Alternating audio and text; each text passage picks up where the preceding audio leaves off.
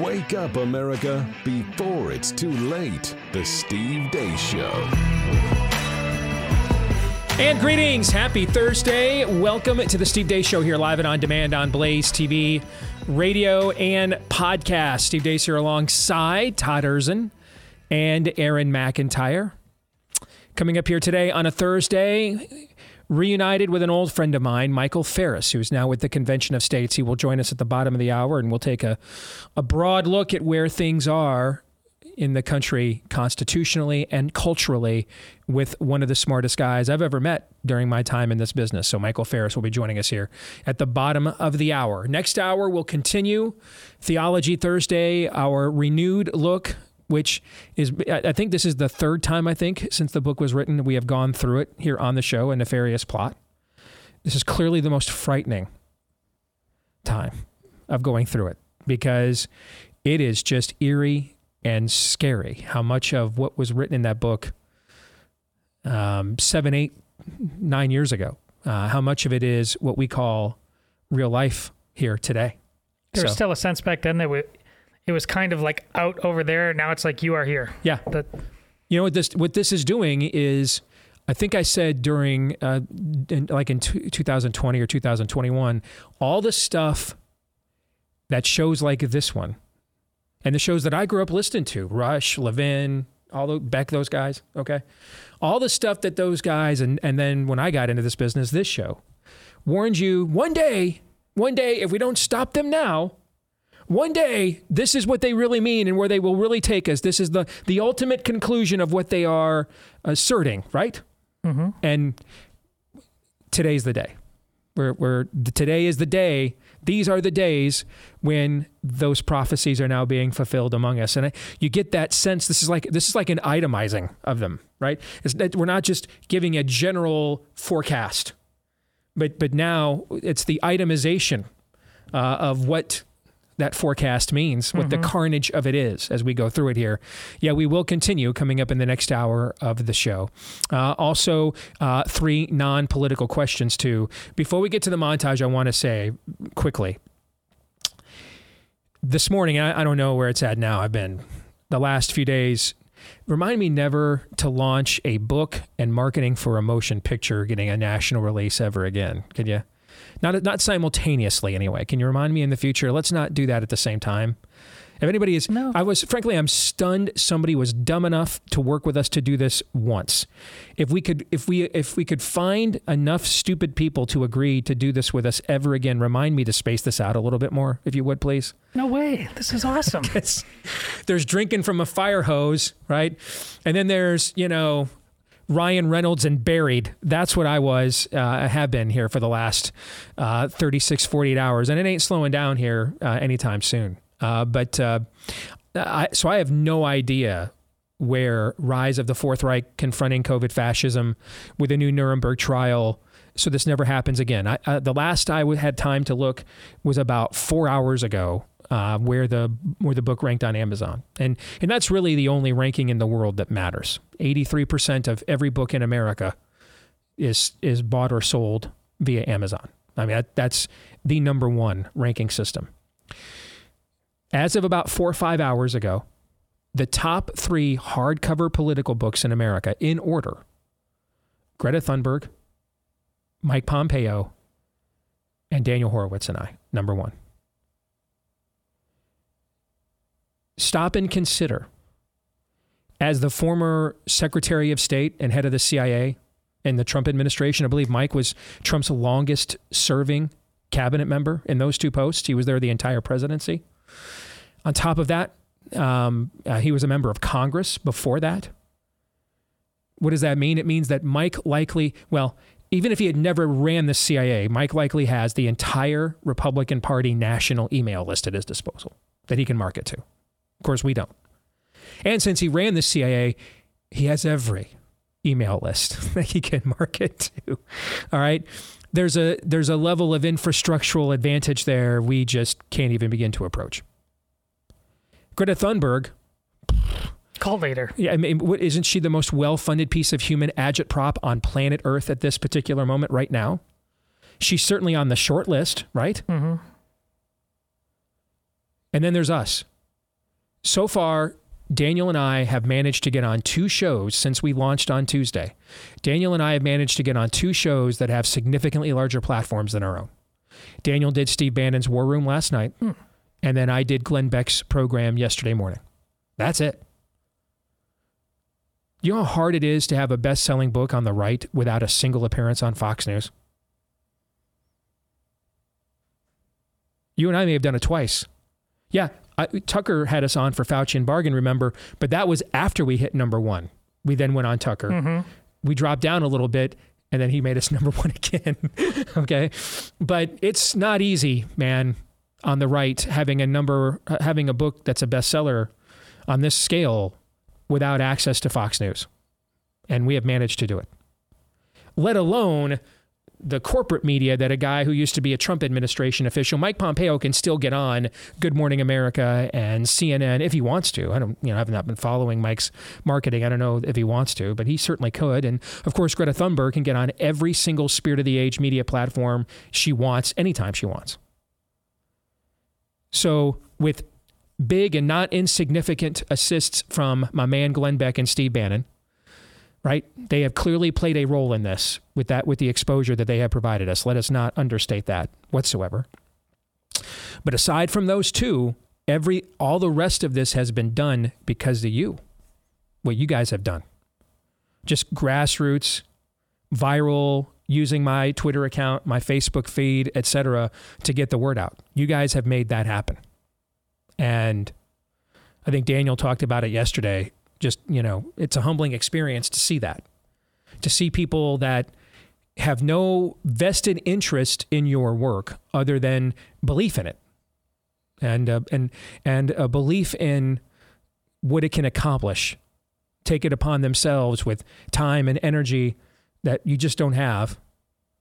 And carving out at least some of it to help us get the word out about what I think is the most important book I've ever written and likely will ever be a part of. So that's incredible. When you look at infrastructure, yes, Daniel and I have large platforms here via The Blaze, but nothing compared to the infrastructure that Mike Pompeo and Greta Thunberg have at their disposal. Nothing close to that. And it's really humbling. I'm extremely grateful to all of you. And I just golf clap. I wanted to say thank you to all of you guys out there. I'm about to go full Alabama. You work a 40-hour week for a living right here. Okay. But that's a little bit how I feel, watching what's happened with this book so far this week upon launch. Last time it was self-serving for me when I said what I'm about to say, but this time it's not. If I may ask you, look what you've already done on behalf of this book. If you can go the next extra mile, buy one more book and give it to somebody who needs to read it. Adopt a policymaker.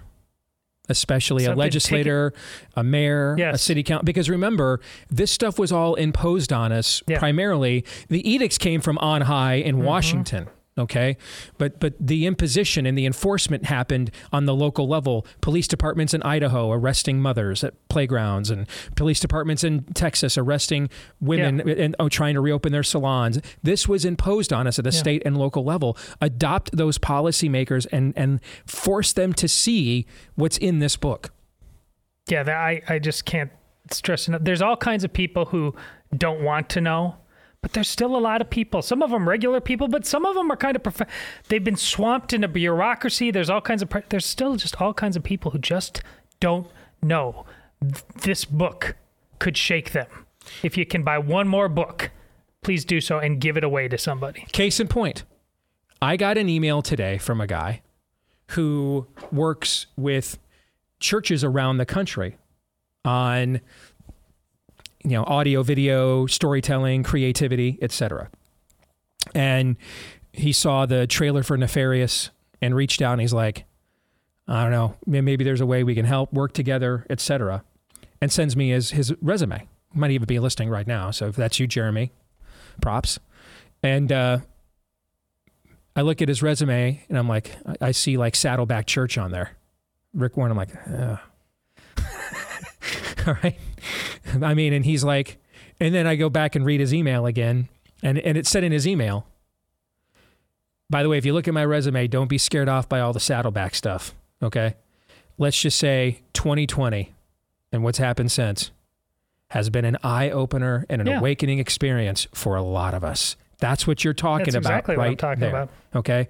There are sheep and there are wolves. And all of us fall into one of these two things at some point in time in our life. Now, if you've seen American Sniper, you know the ultimate goal is to be the sheepdog that protects the sheep from the wolves. But all of us at some point in time are sheep or wolves. What is the difference? A sheep just doesn't know, needs a shepherd, needs someone to kind of show them the path, the way, someone to tend to them, okay, on the path. A sheep just does not know. A wolf doesn't want to know. Knows just fine and just doesn't care, right? And there are many sheep without, as Augustine once noted, but many, many wolves within. So one way to find out, how do you know if where you live, you're governed by sheep or wolves? Present this book, and it will be a litmus test. You'll find out right away who is willing to at least humor it and its claims, who is insulted by the mere attempt to get them to reconsider or consider fully what's happened here the last few years. This book is a double-edged sword, pardon the pun. You're not permitted any neutrality. None. Not permitted, none. One of my best buddies called me yesterday, and he was on an 8-hour flight home from Hawaii with his wife. And he's like, I got to tell you, I normally just, especially with a long flight like this, I just fall asleep like the first half hour, man, and sleep the whole thing off. And I made the mistake of starting the audio version of this book. Good grief. I was awake the whole 8 hours. Clockwork Orange. Yeah, yes. And now I want to hurt people, okay? I was awake the whole time, and I didn't come back from Hawaii relaxed, all right? And now someone must pay for this, okay? Not just Batman walking the streets at night. Yes, that's what this provides. It's a shofar. And you'll find out who answers the call, right, and who does not. And if they don't, then you know, that's a wolf. Gonna have to take them out. Gonna have to confront the wolves. Feed and care for the sheep and confront the wolves. And now here's Aaron's rundown of what happened while we were away. What happened while we were away, brought to you by Big Brother. The federal government is and has been secretly tracking those Americans who haven't gotten the poisonous COVID jabs. According to reporting from the Epoch Times, the program was implemented on April 1st, 2022, and adopted by most medical clinics and hospitals across the United States starting January 2023. Under this program, doctors at clinics and hospitals have been instructed to ask patients about their vaccination status, which is then added to their electronic medical records as a diagnostic code known as an ICD-10 code, so that they can be tracked inside and outside of the medical system. The government is also tracking noncompliance with all other recommended vaccines using new ICD-10 codes and has implemented codes to describe why a patient didn't get a recommended vaccine. It's also added a billable ICD code for so-called vaccine safety counseling. About a week and a half ago, I told you about that meta-analysis on the efficacy or lack thereof of face masks in stopping respiratory illnesses.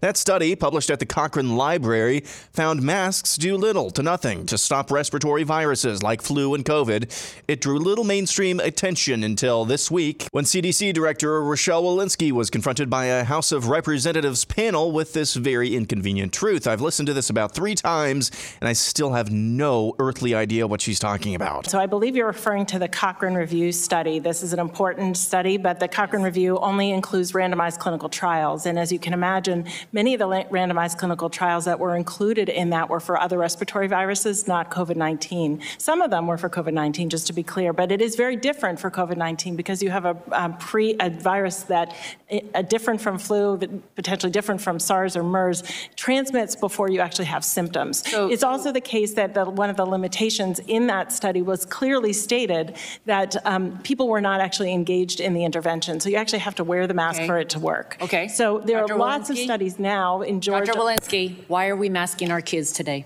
Thank you. Also, so our guidance for school-based masking is related to our COVID-19 community levels. And fortunately, we're in a place now in this country where most of our country is in green or yellow. Florida Surgeon General Joe Ladapo has sent a letter to the U.S. Food and Drug Administration stating that Florida saw a 1,700% increase in VAERS, that's the Vaccine Adverse Event Reporting System, reports after the release of the COVID-19 vaccine. That's compared to only an increase of 400% in vaccine administration.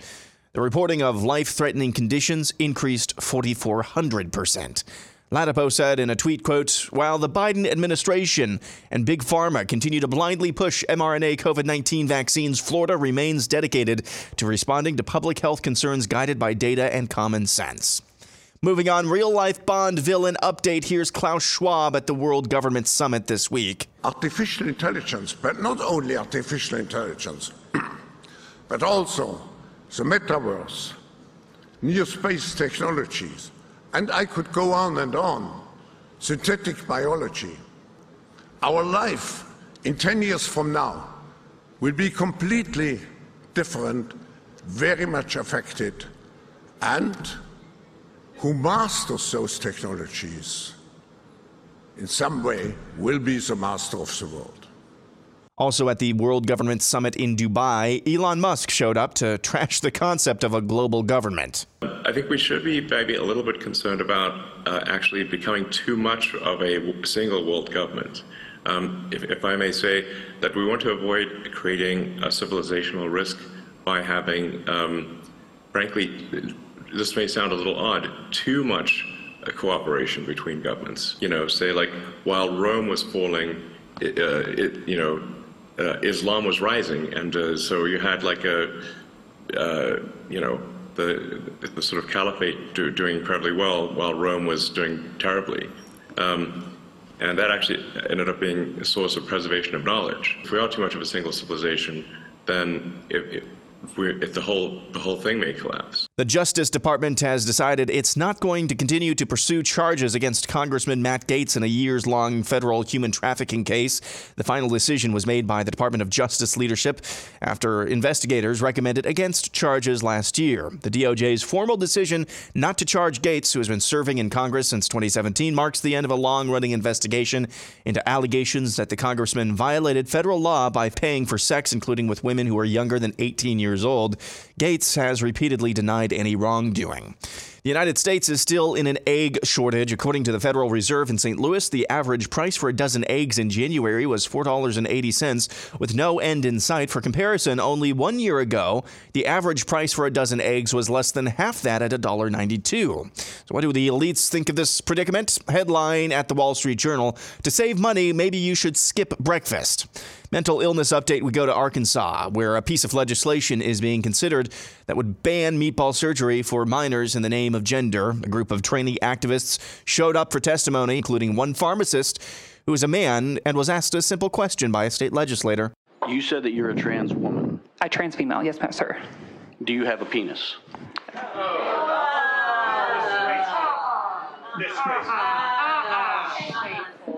That's horrible. Yeah. You're the one that brought that into the discussion. So this dude thinks he should be able to swing his penis around in women's locker and dressing rooms, but it's beyond the pale. It's worthy of clutching pearls to disclose whether he is indeed a dude in public. And finally, this from the Babylon Bee: liberals replace offensive term woman with child factory who bleeds. And that's what happened while we were away. Indeed. Aaron's Montage, brought to you by our friends over at Eden Pure, got this note from Dolly Cruz in Friendswood, Texas.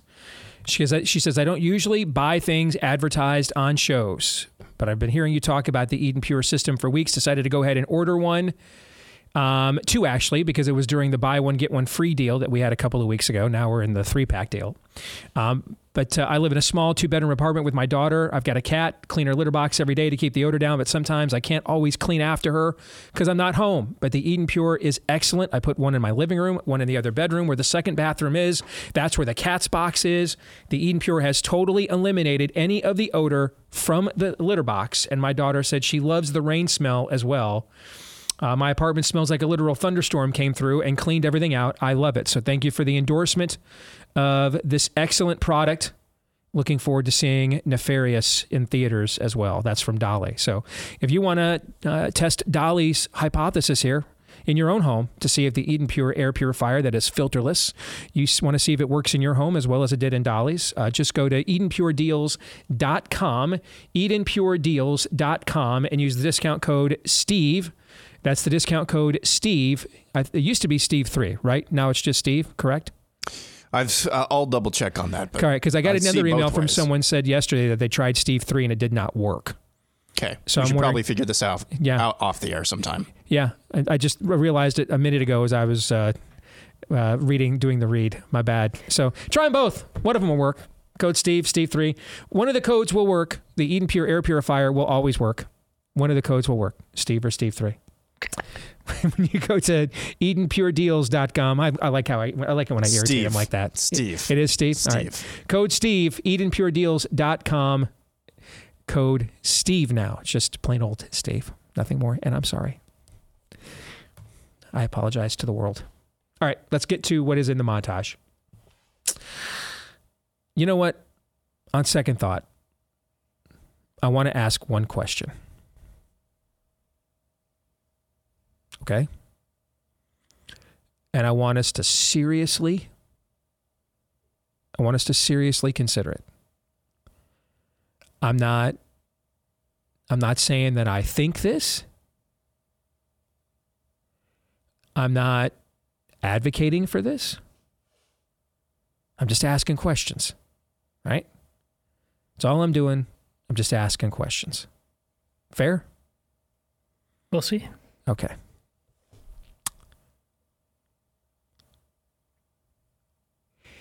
Do you think Elon Musk is the Antichrist? Go. Yeah. Sure.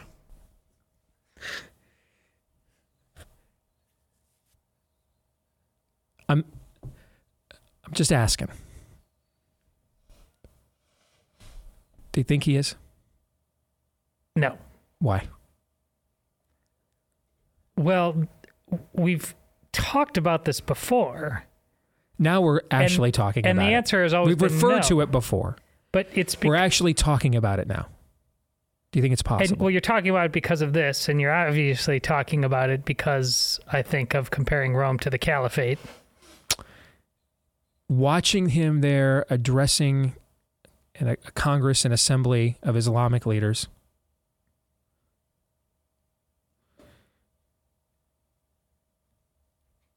Like the Antichrist isn't Klaus Schwab, or it won't be somebody like that, right? Mm-hmm. That's just too obvious of a figure. There's no deception there. There's absolutely none. Klaus Schwab isn't deceiving you at all. I mean, what he believes is a deception, right? Mm-hmm. That's what he believes. But he is affirmatively selling an agenda. They're not hiding it. It's way out in the open. They're not hiding it at all. There is no deception at all. There's no subterfuge. There's nothing subversive at all. Nothing at all. There is no, did God really say in Davos at all? They literally just skipped that and went right to, we will be, to Babel. You know, we will ascend. We will be the Most High. They just went right to it. There is no deception there.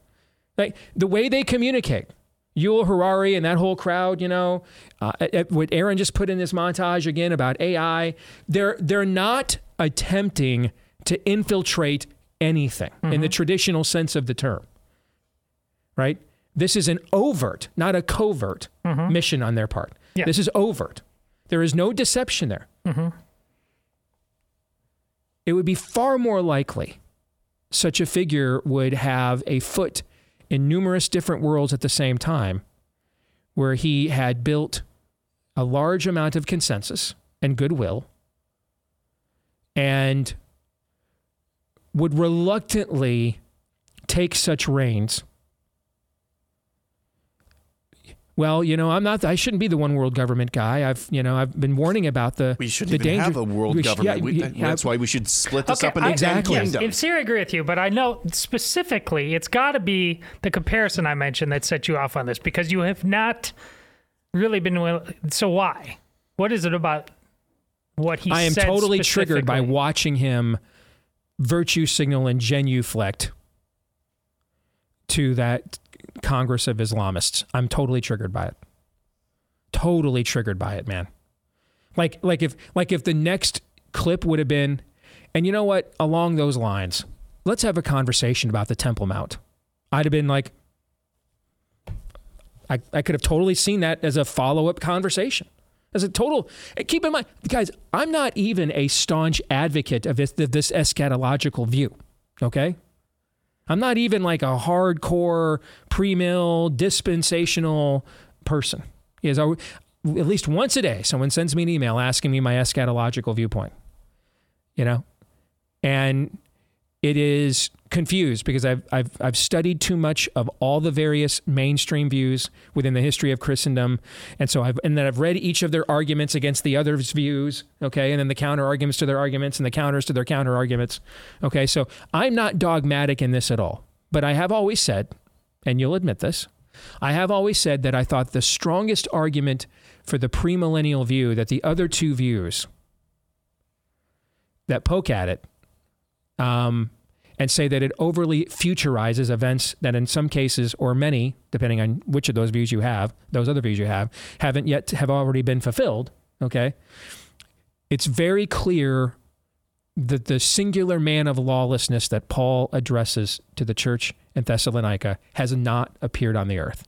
That is very clear. So that's why I'm not a full preterist either. There's clearly some future event that has yet to be fulfilled. That one. Okay? So I'm totally triggered by watching that. I didn't know it was coming. I just saw it was on the rundown sheet. I thought it was like a tweet or something. Like that visual absolutely triggered me. I'm totally triggered just watching it. See, as a point of logic though, what he's he kind of has like a juvenile premise about, I mean, there were things that were preserved, knowledge by the caliphate, but the dark Western civilization's view of the Dark Ages is stupid and it's anti-Catholic, quite frankly. A lot of the Greek thinking was done away with, but in terms of what was preserved, in terms of chivalry and the church, I just think it's juvenile. But secondly, the opposite of what he's saying is true. He's saying it's kind of Hegelian, which isn't great, but but it would go. He would toggle the other way. He said, the caliphate falls apart, Rome picks up. I don't think what. I completely agree. You're triggering me further. Why? Because the Antichrist is the Hegelian dialectic incarnate.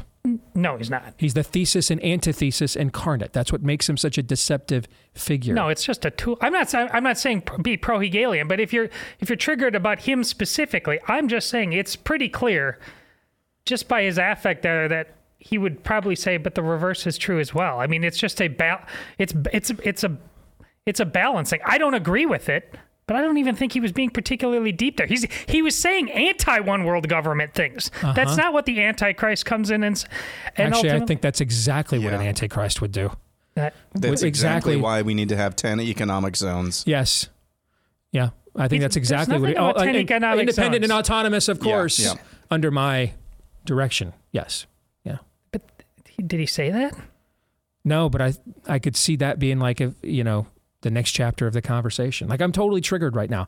So I'm on tilt, man. I may just, I watch him condemn the chat bots and the AI at the same time he's pushing, other iterations of transhumanist kind of stuff. And he'll say it's for, limb replacement and, it's for, brain damage and those sorts of things. That's exactly what an antichristical character would say. He's not going to say what Klaus Schwab says. It's not that guy or a guy like that. Either. It's going to be someone that makes you think this is malleable, palatable. Oh yeah, it makes sense. He's got some what's answers. This? Just the setting of him genuflecting to an Islamic Congress, right? Just triggered me. I didn't see him genuflecting to an Islamic You didn't? With a complete virtue signal reading of history from their own propagandist point of view? I didn't see any of that. Okay. I hope you're right. Because I kind of like him, which makes me wonder, am I deceived?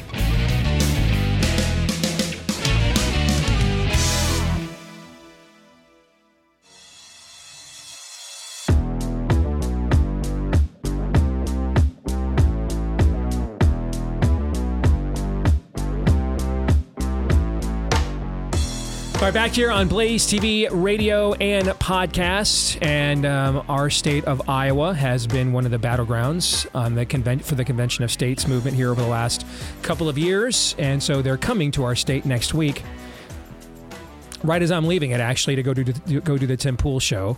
Also, it's an opportunity for us to pick the brain of one of the smartest people I've had a chance to get to know in this business since I started in it. Michael Farris has worn many hats in our movement over the years, and now one of them has the Convention of States logo on it. Michael, it's good to see you, my friend. How are you? Steve, it's great to see you. Glad to be with you. Let's table the Convention of States talk for a few minutes because my audience is very well versed on that. Okay, but we'll hit it for sure. I want to have a broader conversation with you and pick your brain about where we are. And I am a believer, and this frankly ties into Convention of States, as I've said to, a guy who's become a good friend of mine, Mark Meckler, who's your mucky muck over there. I've said to him on our show and privately before, I used to hear Phyllis Schlafly's arguments against this and was sympathetic to them because the idea that if you're going to throw a Hail Mary pass, it can't be intercepted is just not true. It can be. So that's why you don't throw a Hail Mary pass in the second quarter of the game. Okay, you throw it at the end of the game when if you're behind on the scoreboard and if the game ends, you lose. And I think on a broad level, regardless of someone's individual perspective on the Convention of States, I think that's where we are. Mike, in the Arkansas State Legislature yesterday, a man was asked while dressed as a woman, do you have a penis? And I frankly thought it was one of the most insightful questions I have seen in quite some time, which I think speaks to where we are right now, brother. I think the 2-minute warning, at the very least, the 2-minute warning in the game has sounded, Mike, or am I blowing this out of proportion?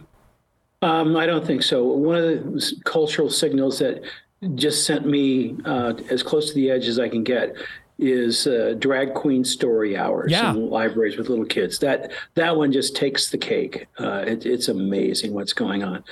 I think that we are in a do or die kind of moment from a governmental sense. I don't say the same thing in all sectors of life but we have to remember that life in America, in this country, is bigger than the government. But the government's teetering on the edge of complete collapse.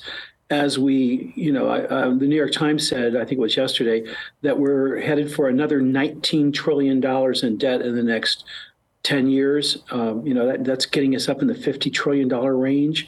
That's enough just economically. If it wasn't for the moral crisis, it wasn't for the freedom crisis. But I have more hope because of, frankly, the passage of the parable of the persistent widow, when it says, Jesus commends her and says, and when I return, we'll have faith on the earth, which means that our job as believers is to consistently be demanding justice in the face of injustice.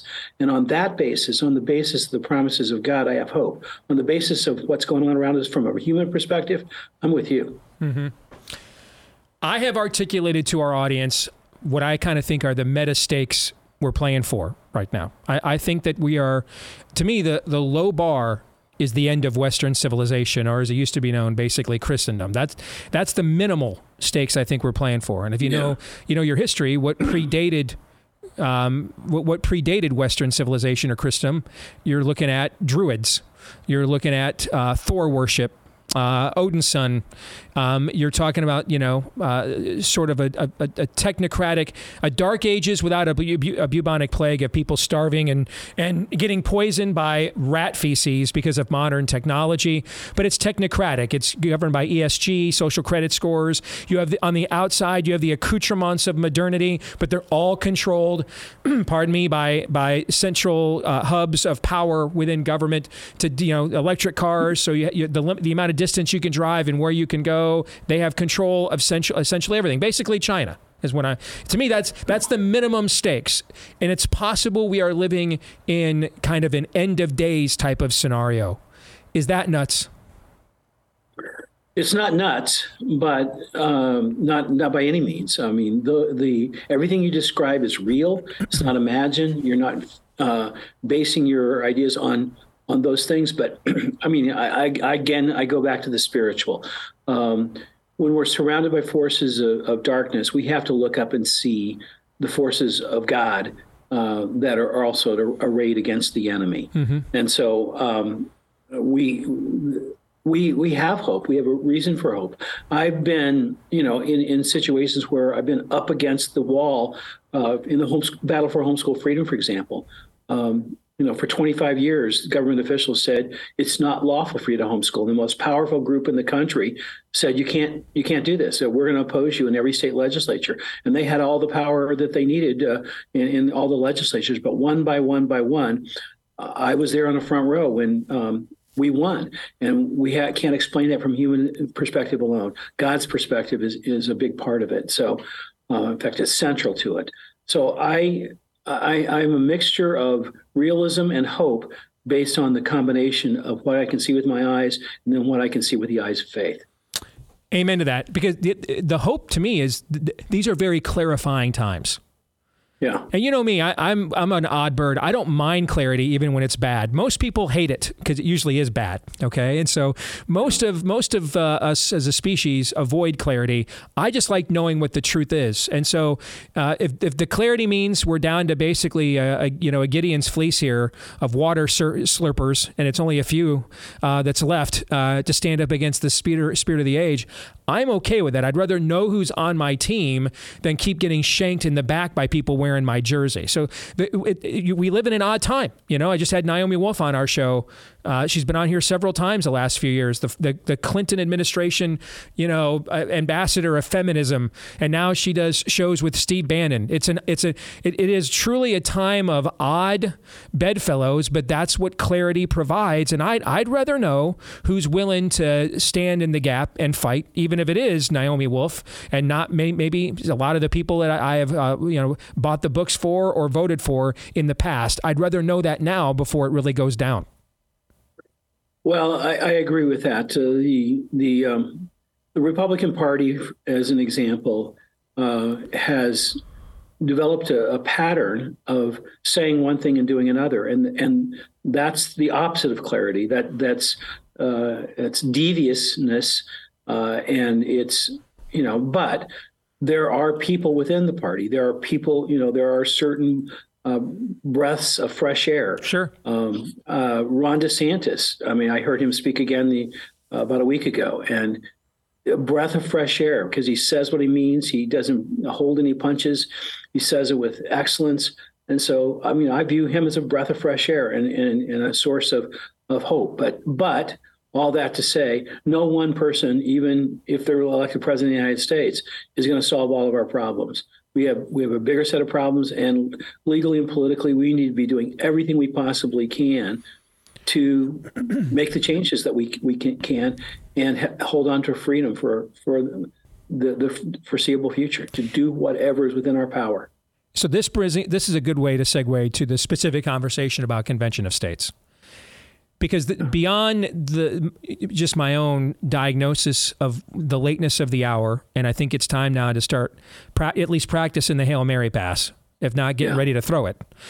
On top of that, I think there is a secondary and very constructive place for this initiative, in that because of the what you said about the Republican Party in general, with a few limited exceptions, our people are increasingly feeling as if they lack agency, they lack representation, that when they vote, they'll be lucky if their votes actually get counted. And then if they do count, the people they'll often elect will make them not count once they get into office anyway. So what is the point? And when you spread a level of hopelessness to people who own about 300 million guns, I know you've read history books, Mike. You know how that usually ends, right? Okay. Yeah, that's right. Yeah. So I prefer that to not end that way. I like being the ugly American and having pizza delivered and taking time off to watch the NCAA tournament. I prefer to not have that nihilistic zero-sum end. end. But for that to happen, I think we've got to give our people affirmative, constructive places where they still feel like they have a voice and can initiate change.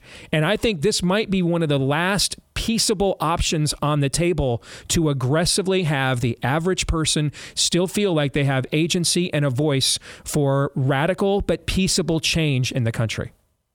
Well, that's exactly why I went to Mark Meckler about 10 years ago and urged him to join with me to start the Convention of States Project, because Article 5 was given to us by the founders for just this time.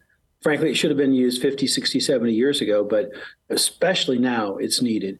And that is that George Mason stood up on the floor of the convention and said there's going to be a day when the federal government abuses its authority. And when that happens, we can't depend on Congress to propose amendments to the Constitution to rein in federal abuses of power. That has to come from the states. And so his proposal was adopted nem com, meaning without debate. Everybody said, like, duh, yeah, that's right. And they added a state controlled method of amending the Constitution just so that we can rein in the abuse of power by Congress. I testified in the legislature of Kansas yesterday, and there was an opponent there, and the chairman of the committee said, so what's your plan? What are you going to do to stop all these abuses of power? And I mean, in context, it was pretty clearly a pro-Convention of States comment by the chairman, so I was encouraged by that. But that's the deal. This is a plan to stop the abuse of federal power. And it's like having a kid that's 250 years old and the parents never disciplined them once.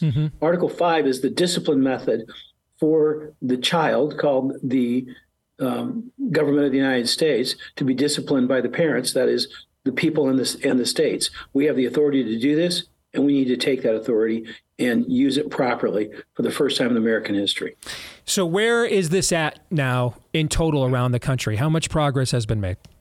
There are 19 states that have adopted the Convention of States resolution that does three things. It gives us a chance to adopt amendments on these three subjects: proposing fiscal restraints on the federal government, term limits on federal officials, and reductions of federal power and jurisdiction. So anything in that zone is germane. Anything on any other area, like reducing our rights, is not germane and would not be permitted under the convention. So 19 states, we hope that Iowa or Wyoming, both are in progress. New Hampshire's in progress, made some progress along the way this year.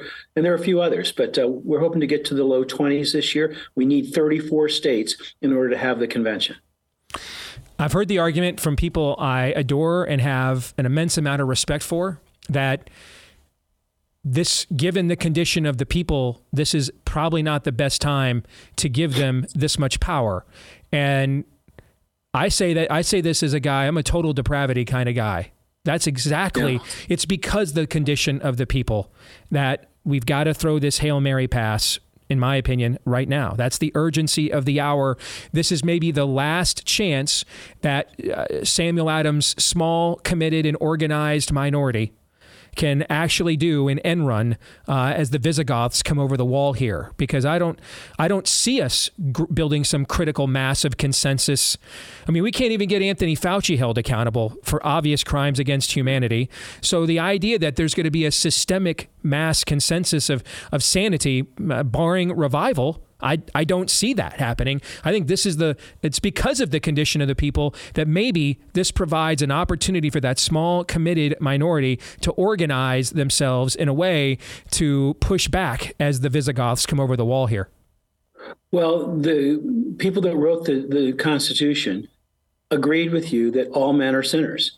And they wrote Article 5 with the assumption that it was going to be sinners that were going to be doing this, not saints. And what they wanted was one group of sinners, the states, deciding how much power the other group of sinners, Congress, should have. They didn't like the idea that Congress could decide its own power. And so, it's the question of not where are the saints we're going to get, is which sinners do you want to decide how much power Congress should have? I want somebody other than those sinners in Washington, D.C. I want the states to decide that. Are they going to be saints? No. Will there be some decent people? Will there be some good, honorable people? Yeah, I believe so. Will there be some people with some foresight? Yeah, I believe so. But it still is made for sinful men. Our government was created on that assumption. Checks and balances, federalism, levels of power, all those things were under the theme of we're not going to give any agency of power too much government, or to any agency of government too much power, because sinful men should never be trusted with too much power. Well said, brother. Where can people go to follow the progress, find out where their state is at, and get involved if they want to? Conventionofstates.com is the website, and urge you to your people to go. And we're going to have an event in Iowa next Monday, and they can go on the website and get the details for that. And we'd love to see them if they're in Iowa. And we're going all over the country. I know you are all over the country now. And so, just check the website. We have events going and testimony in the legislatures going in many, many parts of the country right now. Good to see you again, Mike. It's been too long, brother. God bless you. Okay, take care. Thanks, Steve. God bless. You bet. We have some breaking news, right? Another train derailment. These are just going to happen daily now, apparently. Like I said and hazardous materials again. This just happened outside of Detroit, like in the last 10 minutes, right? I think I saw the alert. Yeah, this is the point I was making. We have reached a point when taking over the institutions. It's at full-on terrorist level. They're at every level: schools, infrastructure, medicine. You are able to do things like that when you have already captured those institutions. You can pull off. There's a random event like a 9/11 where you can circumvent a lot of people's collective soft-headedness once. Mm-hmm. Okay? The fact that you can keep doing this, you can keep flying balloons overhead, you can keep blowing up trains with hazardous materials, okay, in residential or heavily populated areas on an almost daily basis. You're able to do those things when you have already captured those institutions. And so you know where every nook and cranny is, right? You know where every dim-lit area of the darkened path happens to be, where every trap door. You've got the Marauders map, basically, okay, to civilization. You have the Rosetta Stone. You get to do stuff like that when you already own it. And you're almost certain there will be no discernible pushback. Right. Because to put the safeguards in place to prevent you from doing those things would expose everybody's hands in the enabling of allowing you to do those things in the first place. And furthermore, thinking that, these people may play four-dimensional chess, keep doing this, forces a shutdown until we figure it out. And then things, just like with the lockdowns, it just creates a culture of expecting things getting shut down. And they don't want, and talk about the book you're competing with, Greta Thunberg. They don't want trains running on fuel. They don't want people flying all over the place. This is how they are going to paralyze people through fear and taking everything away. Amen. And that is a great segue to where we're going next with Theology Thursday. Stay tuned.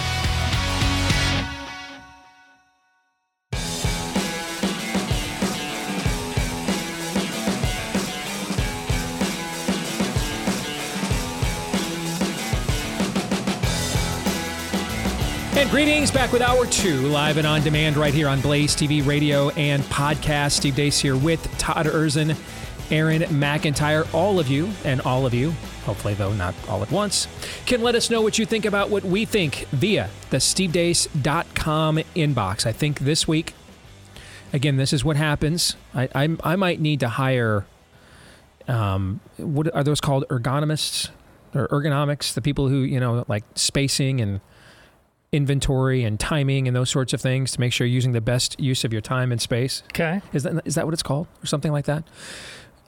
Because when you release a book and begin a marketing campaign for a national theatrical release in the same week, you end up with an impossible amount of emails to keep up with. Who knew that was going to happen? Steve at stevedeace.com, though. I'm trying to get through them as fast as I can, and I'm appreciative of each and every one of them. Well, most of them. Steve at stevedeace.com. That's DEACE. Like us on Facebook, MeWe, and Gab. You can follow me at Steve Deace Show on Twitter, Getter, Instagram, and TikTok. And then look for me as well over on Truth Social at Real Steve Deace there. And if you're a podcast listener, thank you so very much for being a part of the program, a big part of the program, in fact, maybe the biggest. You guys have been as big a factor as anyone into the continued growth of our show and our continued employment. So we are very thankful to you. Please show that you're thankful for the show, if you wouldn't mind hitting the subscribe or follow button on whichever podcast platform you use. Leave us a 5-star review if you like it. If you're like, gosh, I can't stand this show. First, I'd ask then, why waste your time on it? Life's too short for that. We wouldn't ask you to lie. If you're like, it's okay, we would ask you to exaggerate, like totally exaggerate. Just go right to 5 stars, all right? And thank you to all of you that have given us one of those 5-star reviews. They have helped our show. I have no idea how. I'm just told that they have. So thank you to each and every one of you. Let's introduce a brand new partner here on the show, Nutrafol. You don't have to choose between better hair growth and your health any longer. There's a holistic solution for men that promotes both healthier hair and whole body wellness. Get ahead of thinning hair with Nutrafol's whole body approach to hair growth. No drugs, no compromises. Nutrafol is the #1 dermatologist recommended hair growth supplement, clinically shown to improve your hair growth, thickness, and visible scalp coverage. Nutrafol's hair growth nutraceuticals go beyond genetics to multi-target the root causes of thinning, including stress, hormones, nutrition, metabolism, aging, lifestyle, and more for whole body health. Physician formulated using natural medical grade ingredients. It's drug-free. It's a patented technology that provides consistent, reliable results without compromising your sexual health as well. That can happen with some hair products as we get older, guys. In a clinical study, men showed both improvement in hair growth and thickness after 3 and 6 months. So if you want to get the name that is trusted and recommended by more than 3,000 doctors, grow thicker, healthier hair, and support our show by going to Nutrafol.com/men. Nutra, N-U-T-R-A, Fall, F-O-L. Nutrafol.com/men and enter the promo code DACE, D-E-A-C-E, for $15 off your first month's subscription. $15 off plus free shipping in every order. $15 off your first month's subscription with the promo code DACE at Nutrafol, Nutrafol, Nutrafol.com. All right.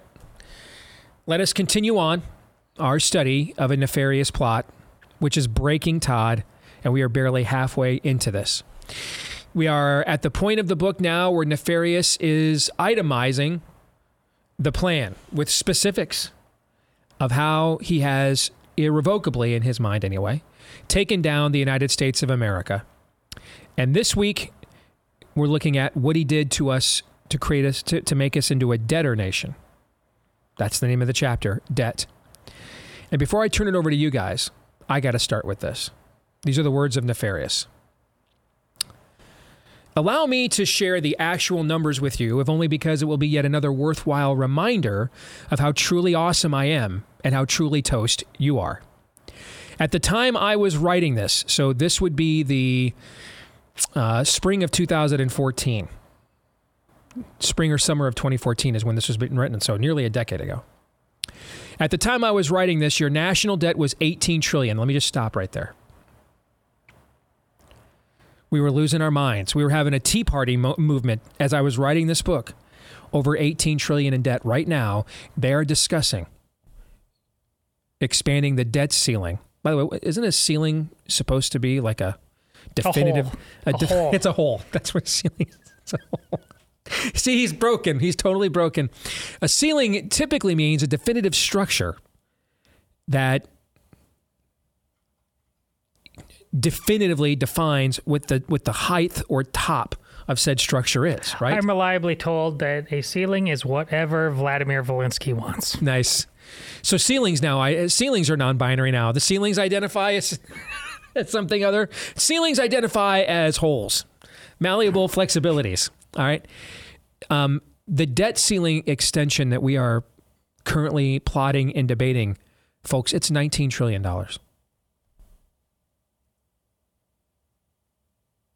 It's more than what Nefarious was bragging about here in this book when it was written in the spring and summer of 2014 and on into it took me a year to write this book because I took months away from writing it because it was just too dark for me. What does that tell you? This book, you were talking about the movie yesterday and about, I know how the trailer is constructed and people, This book actually is darker. Oh, than the there's movie. no question the book is darker than the movie. There's no question that it is. Yeah, there's at least a redemptive subplot in the film. Yeah. There is nothing redemptive in this book at all. It's just a your mama joke. It's a 240 some odd page demonic your mama joke, interrupted every now and then with just spiking the ball in the end zone and twerking in your face as if you were a toddler at Drag Queen Storytime Hour. That's all that it is. To put that astronomical number in perspective, Nefarious writes. So keep in mind, this is about a dollar amount that we've long just doubled since this just was written. If you spent just $1 per day, every day, since the carpenter was born more than 2,000 years ago, you would have spent $1 trillion by now, let alone 18. In fact, you'd still be $300 billion with a B, $300 billion short of where our debt was at this time that the book was written almost a decade ago. And why did he go back to the birth of the carpenter? Because the birth of Christ is literally the fundamental keeping of time in the world since that event.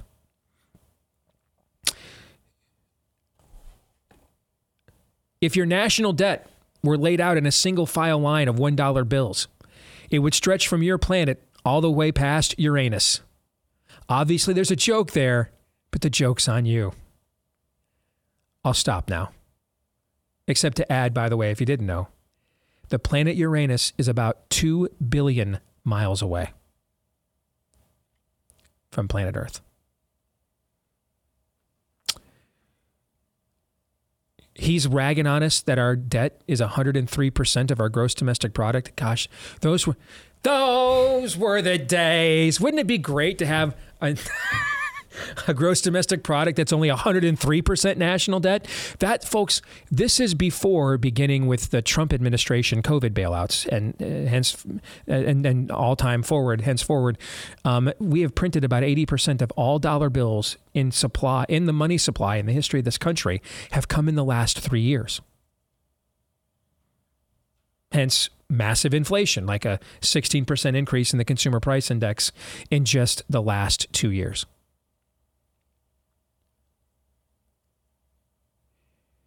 This means, Nefarious writes, the most valuable asset in your economy is your debt. Debt is the most valuable asset in your economy. Every American household, on average, is on the hook for $148,000 of that.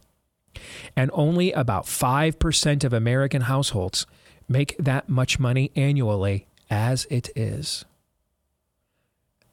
I will stop because I think Todd is going to begin self-harming if I don't. And I will give you the floor, Todd. Well, this is why on Tuesday, knowing we were going to watch the trailer that day, that on Twitter that morning, I tweeted out, prepare to be nefarious. You're so screwed. Enjoy. And I put the GIF, and I love it, of this raging inferno going on in the background, but in the foreground, there's this girl on a swing set. That's nefarious.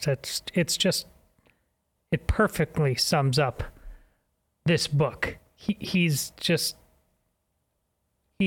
at play, knowing that you just won't orient yourself to some simple, obvious truths, which is why, again, he can show you this book. You just simply refuse to.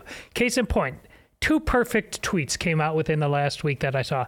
Both, I think, were from Libs of TikTok. Not the normal stuff that your daughter's been showing us about gender stuff. Mm-hmm. These were interesting. There were 2 people. One looks like a college-age student. Another one looked like a middle-aged woman who, based on some other visuals, may very well believe all the other Libs of TikTok things. But the woman was an artist, and she was complaining, I do good work. I'm out there, and no one will buy my stuff. Mm-hmm. Buy my stuff. Somebody needs to make this happen. The government needs to make this happen. Like, I'm producing value. The kid was saying, I just want to eat and have a good time. Why should I have to have a job and have a meaningless existence? People should just be supported. They don't have to do things just to do that. we believe from multiple perspectives how ridiculous this all is, how unsustainable it is. But based on everything you just said, these weren't the grown-ups in charge of that. They are in many ways now, but they weren't 80s, 90s in many respects. On some level, can we blame those two idiots for believing the things they do after we ran up a tab like that in the name of all manner of road to good intentions? Can we really blame them? With the level of debt, as you said, that number that you said that we all are on the hook for, it's functionally meaningless. It doesn't. There's a certain point where you just can't pay the tab. That's called judgment proof. Yeah. Right. So, it's the wayward tenant who's already been evicted. Because they couldn't afford the rent, or they weren't willing to pay it in the first place, and so they've got a period of time to find another place before they have to be out. And then what do they do to the place on the way out? So they trash the place because they're judgment proof. There's no point suing them. They don't have anything that you want to get a lien or you want to get against their pay. They don't have a job. They're judgment proof. There's no point in going after them because they're just so far gone that it's a loss leader sunk cost for you to try otherwise. So aren't these two idiots I'm talking about? Aren't they just well catechized members of the Church of the Age? See, I'm glad that you use the term catechized, because we often talk about these economic issues as if they are separate from the spiritual or moral dilemmas that we face as a society, when they are absolutely not. They're part and parcel.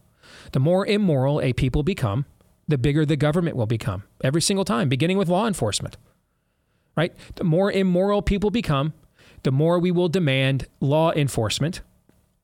And the more we will demand actions of government to grow in order to confront the manifesting criminality / sinfulness of the overall population. These things go together. This is what John Adams meant when he said, this is a constitution only meant for a religious and moral people. It's wholly inadequate to the governing of any other kind. Because you can't have a limited government with limited principle in a culture. You can't. The more virtue a culture loses, the bigger the government will grow, both in response to the sinfulness and then in place of the God that's been replaced. Right? The Chesterton line we've quoted a lot over the years: when the government removes the God, Todd, the government becomes the God. And that's why debt was a part of the issue here. Because now it's okay, I acted out sinfully. I got pregnant out of wedlock. That's my story with my mom, right? Would Vicky Ray Wright have needed to be on WICS, ADC, and food stamps at 16, 17, 18 years old if she weren't unmarried with a baby? Would she need to be on those programs? Much less likely. Much less likely, yeah. So she was on those programs because, God bless her, God, God used my mom's sin to bring me into the world and give me the life and the calling that I have. Okay. But if she had not committed that act of sin, she would not have been required. She would not have required those services. Same thing with abortions and everything else. It's very rare for a woman who's happily married and is pregnant to walk into Planned Parenthood and say, I'm really having second thoughts about having this kid. Most of the women that walk in there are either not happily married or not married at all. Okay? So the idea that these things are divorced from one another, and this was a big debate at the time I was writing the book, right? This was being heavily debated on the right. That we could be fiscally conservative and socially liberal. There were even elements of the Tea Party movement at the time that were making these claims. Well, let's just talk about the debt and nothing else. Well, where did the debt come from? Why is the debt there? Almost all of it is discretionary spending or entitlements. Discretionary spending would indicate that you have some form of ability to determine how much of other people's money you are entitled to or to have access to. Entitlements would indicate you have a built-in right to other people's things. Built in. It's automatic. The Bible has a word for people who think they have a built-in right to other people's stuff. You know what it is? Thief. What's one of the commandments? Don't steal. Yeah. So what Nefarious describes in this chapter, and then I'll hand the conversation over to you guys from here. What Nefarious describes in this chapter is before we took the sin, we took the sins of that came out, that became mainstreamed out of the sexual revolution, with homosexuality being the most obvious of those, but not the only one. Before we took our sinfulness that was incentivized by the sexual revolution and made that into a political coalition, we did it already. Before we did, hey, don't commit adultery, became those people who thought otherwise about adultery got to be a powerful political constituency. We took the commandment against covetousness. Don't covet. Don't steal. We took those two commands and made them a powerful political constituency first and foremost. And that's what he's addressing here. And now everybody's in on it. Everybody has a suckling spot on the government teeth. No one can afford to divorce themselves from it, because it's in government in whom we live and breathe. There's something like 1/3 or more of the states in the country that government is the largest industry in that state.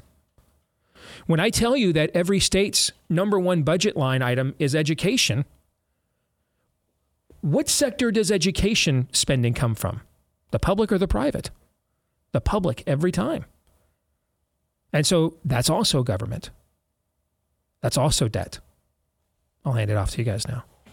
Well, unless you have something, I think we had a lot of the conversation about this chapter during the weeks we discussed the Bitcoin book. Correct. Go ahead, Aaron, if that's what you're thinking. I just think this, and I was going to bring this up at the end of last segment, talking about the train derailment, the one outside of Detroit, and I hope, it looks like nothing's smoking right now from the cars that were derailed, so I hope that means that this is not going to be as serious as the one in East Palestine, Ohio.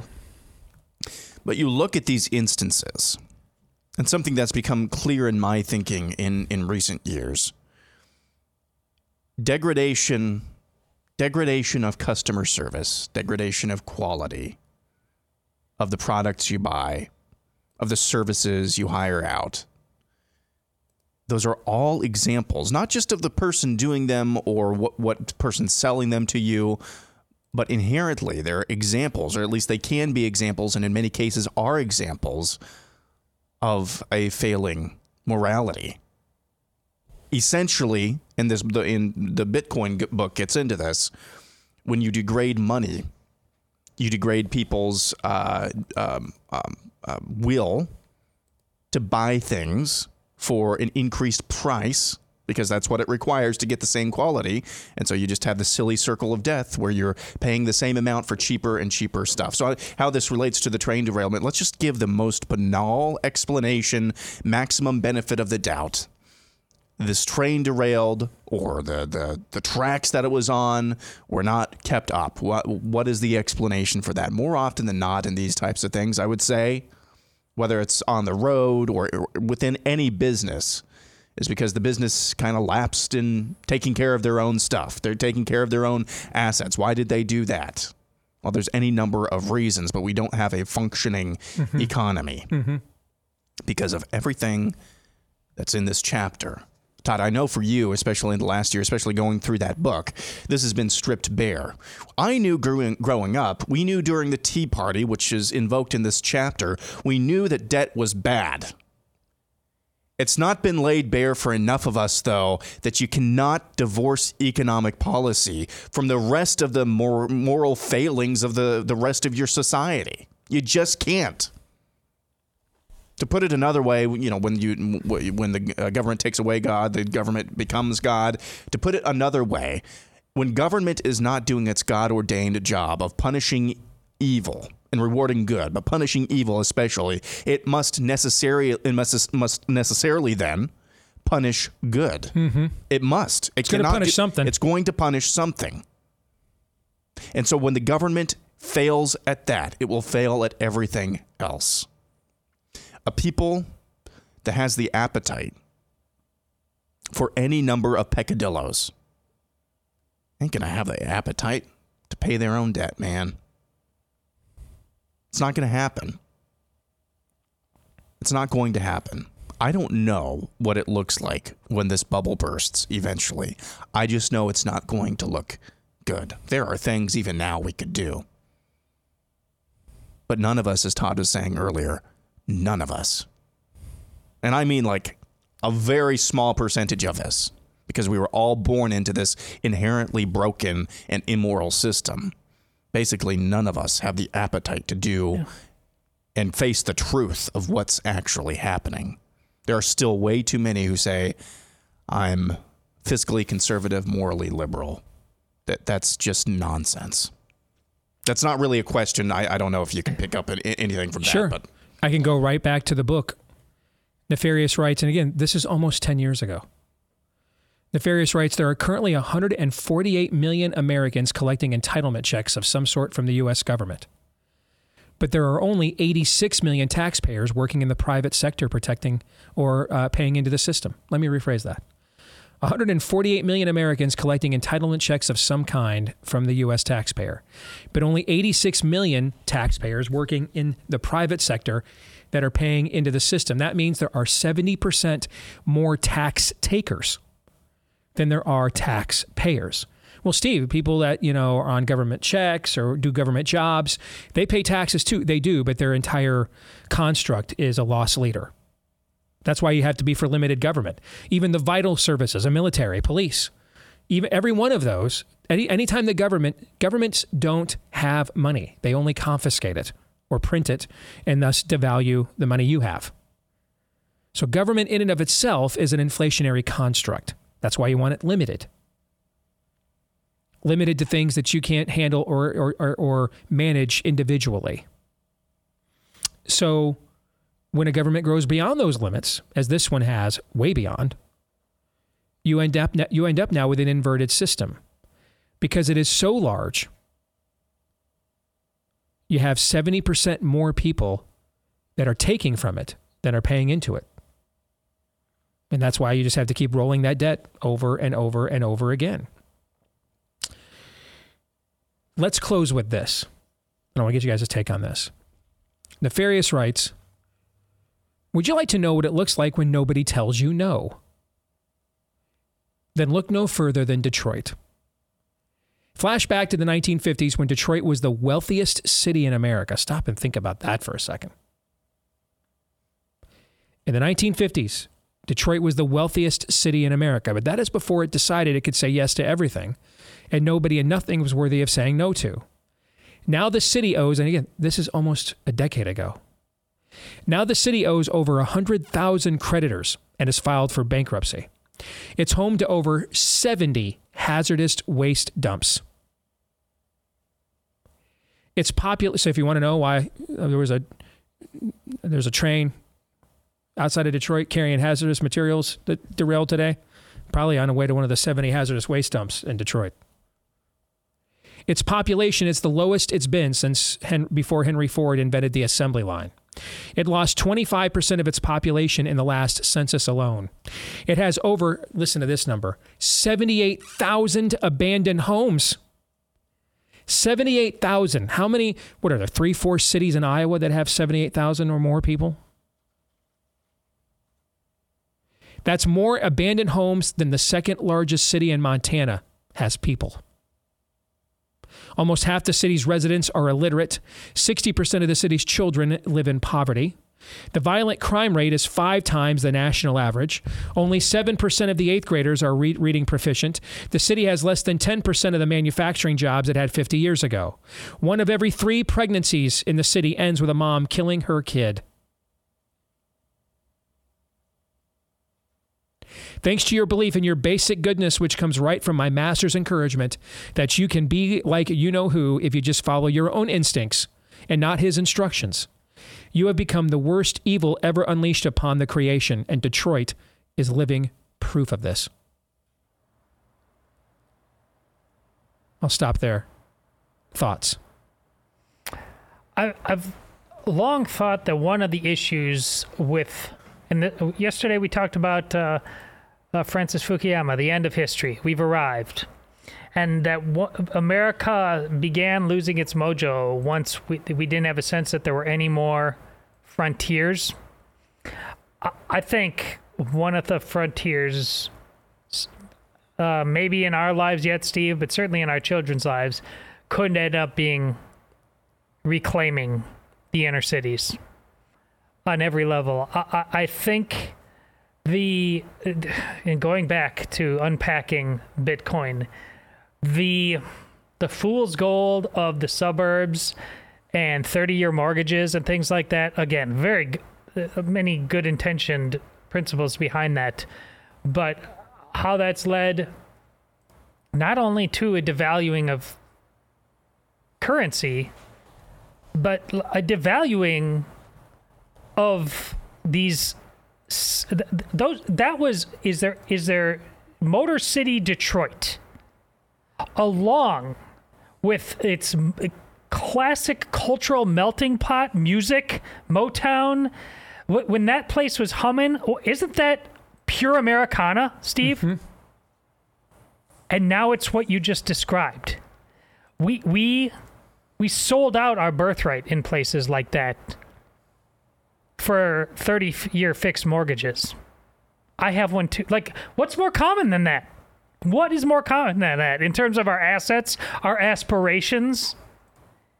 Yet we've created these pits of hell. Because what have our priorities really been at the end of the day? And there's many good Christians, love Jesus, but we all have blind spots. And the more I learn, and economics kind of bores me. I understand the bare essentials. But this debt chapter is pregnant with spirit-filled questions. Aaron, you get the last word. Agreed. And it's, again, as we talked in the Bitcoin book as well, it's difficult and sensitive for all of us because this is an immoral system that we were born into. And the lie is easy to be told, well, this is just our system.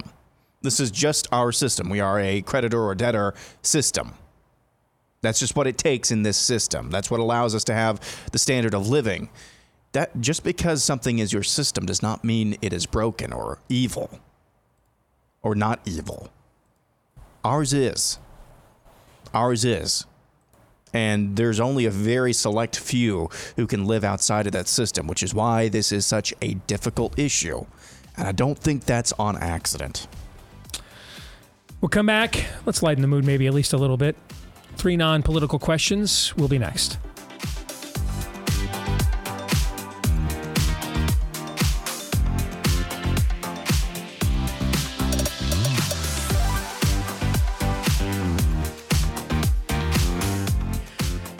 It is finally time, if you're not already, to get hooked up with our friends at Constitution Wealth and align your portfolio and your investments with your values and with your principles. They don't have to be at loggerheads any longer. They can help guide you down the path through the narrow gate here, where you get the ROI and the yield that you're looking for, but not at the cost of your belief system and your convictions at the exact same time. They're looking for like-minded people who are ready to invest and potentially change the financial landscape of America. You can put your portfolio, you can deploy it in the culture war and make money. Make a profit at the exact same time. I mean, who doesn't want to be able to do that if you can? Go to investwithcw.com/Steve. That's investwithcw for Constitution Wealth. Investwithcw.com/Steve. Schedule a free consultation today.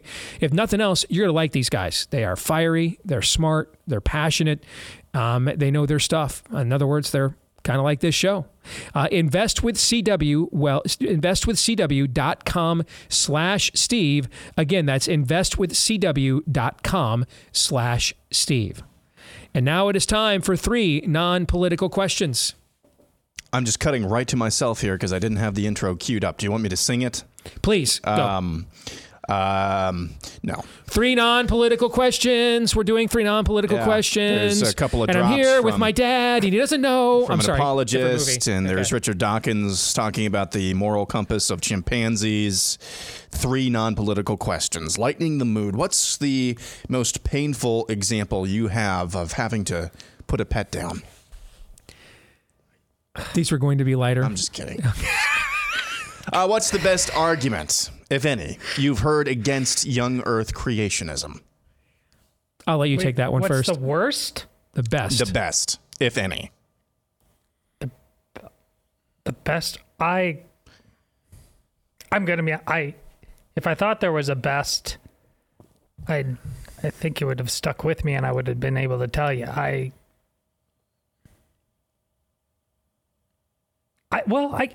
Okay. I guess the best is a faith-filled belief in biblical inerrancy.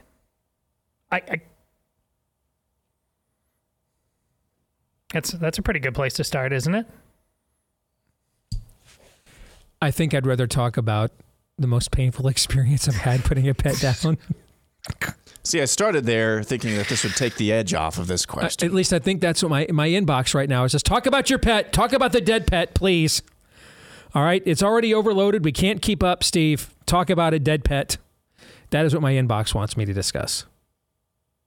Listen, and for how much of church history did good, faithful, intelligent, well-intentioned men believe that?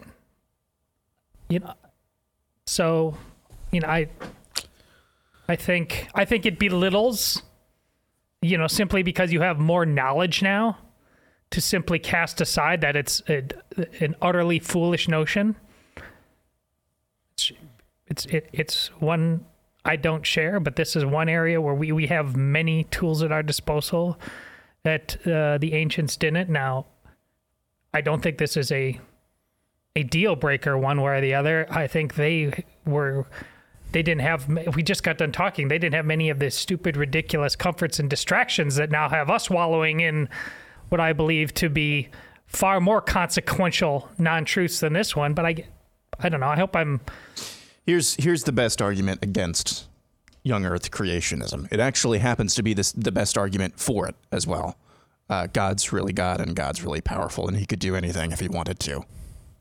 Because that's what we ultimately have to fall back on with young Earth creationism, isn't it?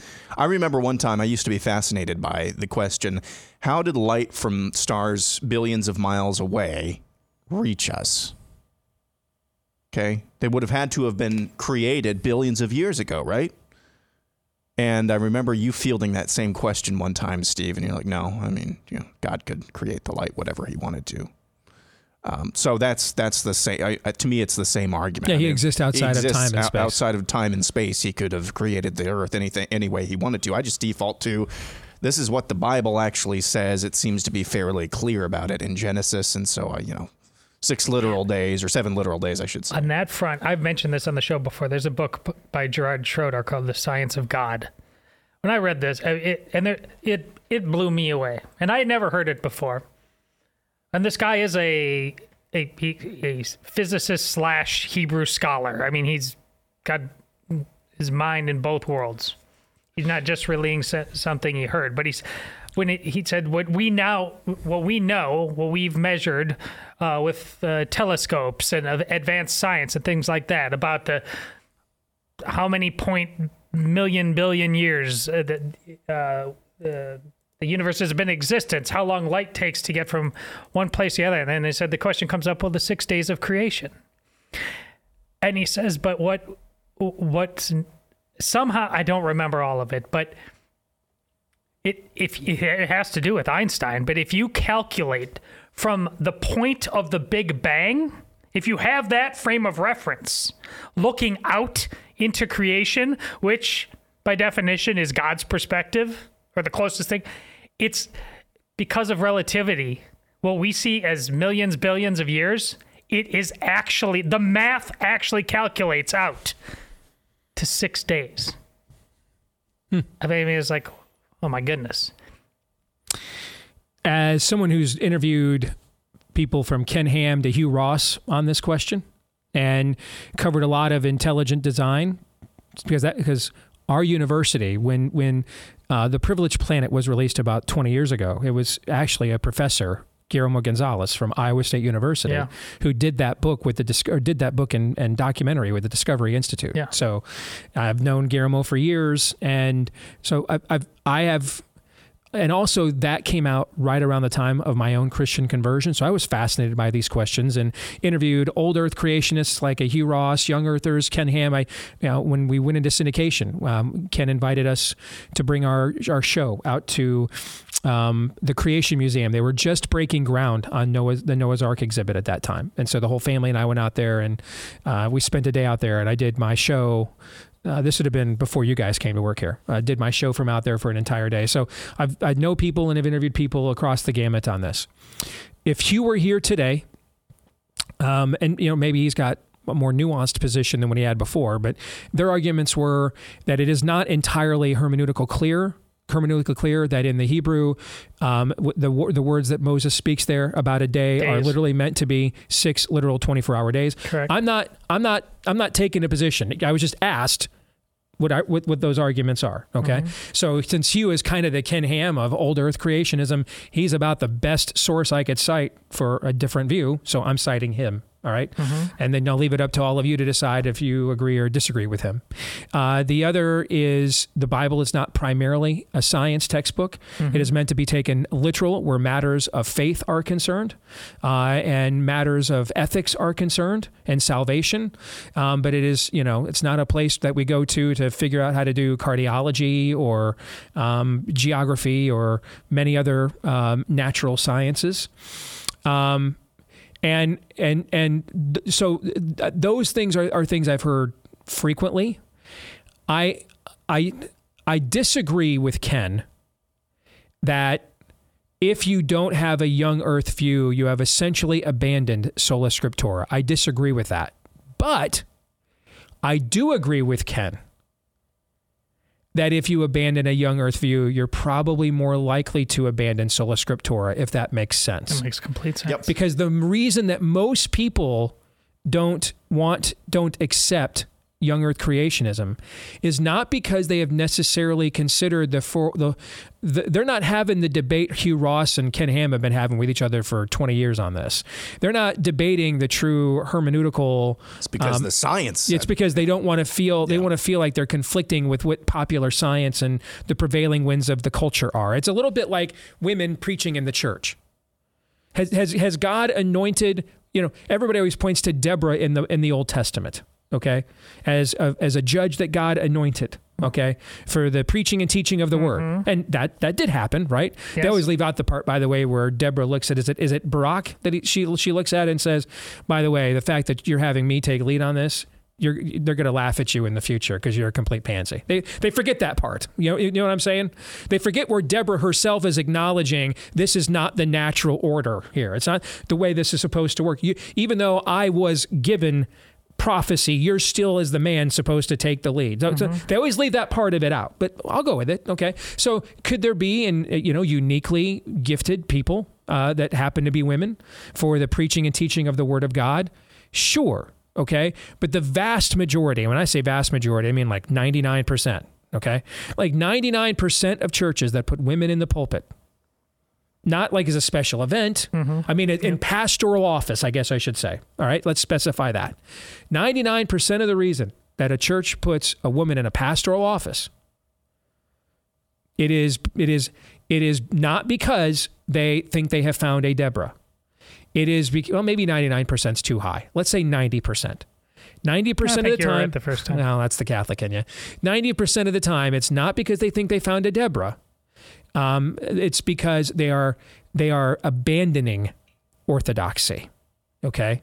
It is not to acknowledge the spiritual giftedness of the woman, but it is specifically to put the woman there to contradict and contravene the word of God and tradition and orthodoxy. They're making a political statement, not a prophetic one. That's the overwhelming majority. And I would also say the overwhelming majority of reasons that people give for why they end up either as an intelligent designer or an old earth creationist or Christian evolutionist, as Francis Collins described himself, is because they are bowing to science. They don't believe the word of God stacks up against science and needs to be amended by the science rather than science by the word of God. And so while I disagree with Ken that you are automatically abandoning sola scriptura if you don't accept a particular young earth view, because even within young earthers, they disagree with each other. Okay. I do agree with Ken that most of the people that are inclined to abandon orthodoxy will do so for the same reasons that they are abandoning young earth creationism. It's because science sits at the head of the table, not the scriptures. Good answer. Now a question on eschatology. No. What's your... We did that already. We started the show. Is Elon Musk the Antichrist? What's your Mount Rushmore of exciting Super Bowls off the top of your head? While both of you think of that, off the top of my head, in my lifetime, I would say Super Bowl 38 between the Panthers and the Patriots. It was it Delhomme? Was he the quarterback then? And I just remember Jake Delhomme. Yeah, I just remember the Vinatieri hit the game-winning field goal there. 85-yard touchdown pass in the fourth quarter to Muhsin Muhammad. Thank you. That was exciting. I think the next one wasn't that the nipple slip Super Bowl too? I think I don't remember. With Janet Jackson, I thought, or maybe it was the previous year in Detroit. Never mind. Go ahead. Sorry. I don't know. Super Bowl 42. Wasn't that the Steelers? Yeah, that was the Steelers Cardinals Super Bowl. Oh, I was catch in the corner of the end zone? Yeah, I was really pulling for the Cardinals just because of the Kurt Warner thing. Super Bowl 43, that was Giants, Patriots, ended their perfect season, and that was a low-scoring game, but it was still pretty exciting, obviously, down the end. And, of course, I got to put what just happened on Sunday. That was a pretty exciting Super Bowl, too. Of course, Super Bowl, I think, 51, that was the big comeback by the Patriots over the Falcons. That should be up there, too, but didn't make my list. I didn't watch that one, actually. I would go with when the Broncos broke the streak of AFC futility against your Packers. Yeah, that was a good one. And that was one of the first great Super Bowls that we had in a while at the time, I recall. That was back in around 97. That would be on my list. I'm going to go, which of the two, David Tyree was the one that beat the Patriots 43. When they were undefeated, right? That was the first one. Yeah, because the second one was Mario Manningham, and but Tyree had that great catch, and the Patriots were going for undefeated. So I'm going to go with ones I remember watching. So my first Super Bowl was Super Bowl 15, so I'm not going before that. So like some of the Steeler Cowboy classics are before my time. Okay, so I'm starting with Super Bowl 15. I should clarify that. So I'm going with the second year in a row that the Packers went and lost to John Elway on the helicopter run. Yeah. I'm going to go with the David Tyree catch against the undefeated Patriots. That's 2. I'm going to agree with you on the comeback from 28 to 3, I think it was, in the second half with the Patriots. So that is 3. And then I'm going with what is still my all-time favorite Super Bowl because of the halftime show and what it meant and everything else. And that was the first Super Bowl Brady won with the Patriots when he led the drive down the field and Adam Vinatieri kicked the field goal at the end. That was the second year in a row that the Rams made the Super Bowl with Kurt Warner. Those are my 4. Wait, so is that the Titans game? No, the Titans they beat the Titans the year before. Oh, the second year. The second year was when the Rams came back. And that was Brady's first Super Bowl. No, yeah, when they lost. No, yeah, wow, I had that Titans Rams game. That was a really good football game. Yeah. And again, other than that, I have the same list about the Packer game. I have the same about the David Tyree catch. I'd put like the first really good memorable one that John Tyler second 49er Bengal Super Bowl always rings true to me as I don't know, what was I, 8th grader or a freshman in high school when that one came along. That sticks with me. That's the John Taylor catch, right? John Taylor. Yeah. That's a great one too. Yeah. Finally, question 3. Outside of our dear sponsors on the Steve Day Show, because we don't want to choose favorites here, what one product have you been most overjoyed and satisfied with based on the bang for buck? TiVo DVR. Straight up made me a better husband and father. Put me in a position where I could record stuff in real time, sporting events and things, and set them aside and not watch or like when Noah, all the years he played flag football, the games would go until 11:30 in the morning, 11 a.m. Is when the games start here in Iowa. And now I didn't have to wait until the game ended, recording it on a VCR. I could record it, start it in real time, not feel like I lost anything, help me not feel like it was, competition between stuff I wanted to do in my spare time and the duties and roles that I had as a father and a husband. So DVR and TiVo for sure. These reading glasses. The first year and a half to 2 years of any iPhone. After that, it goes downhill. But they work really well.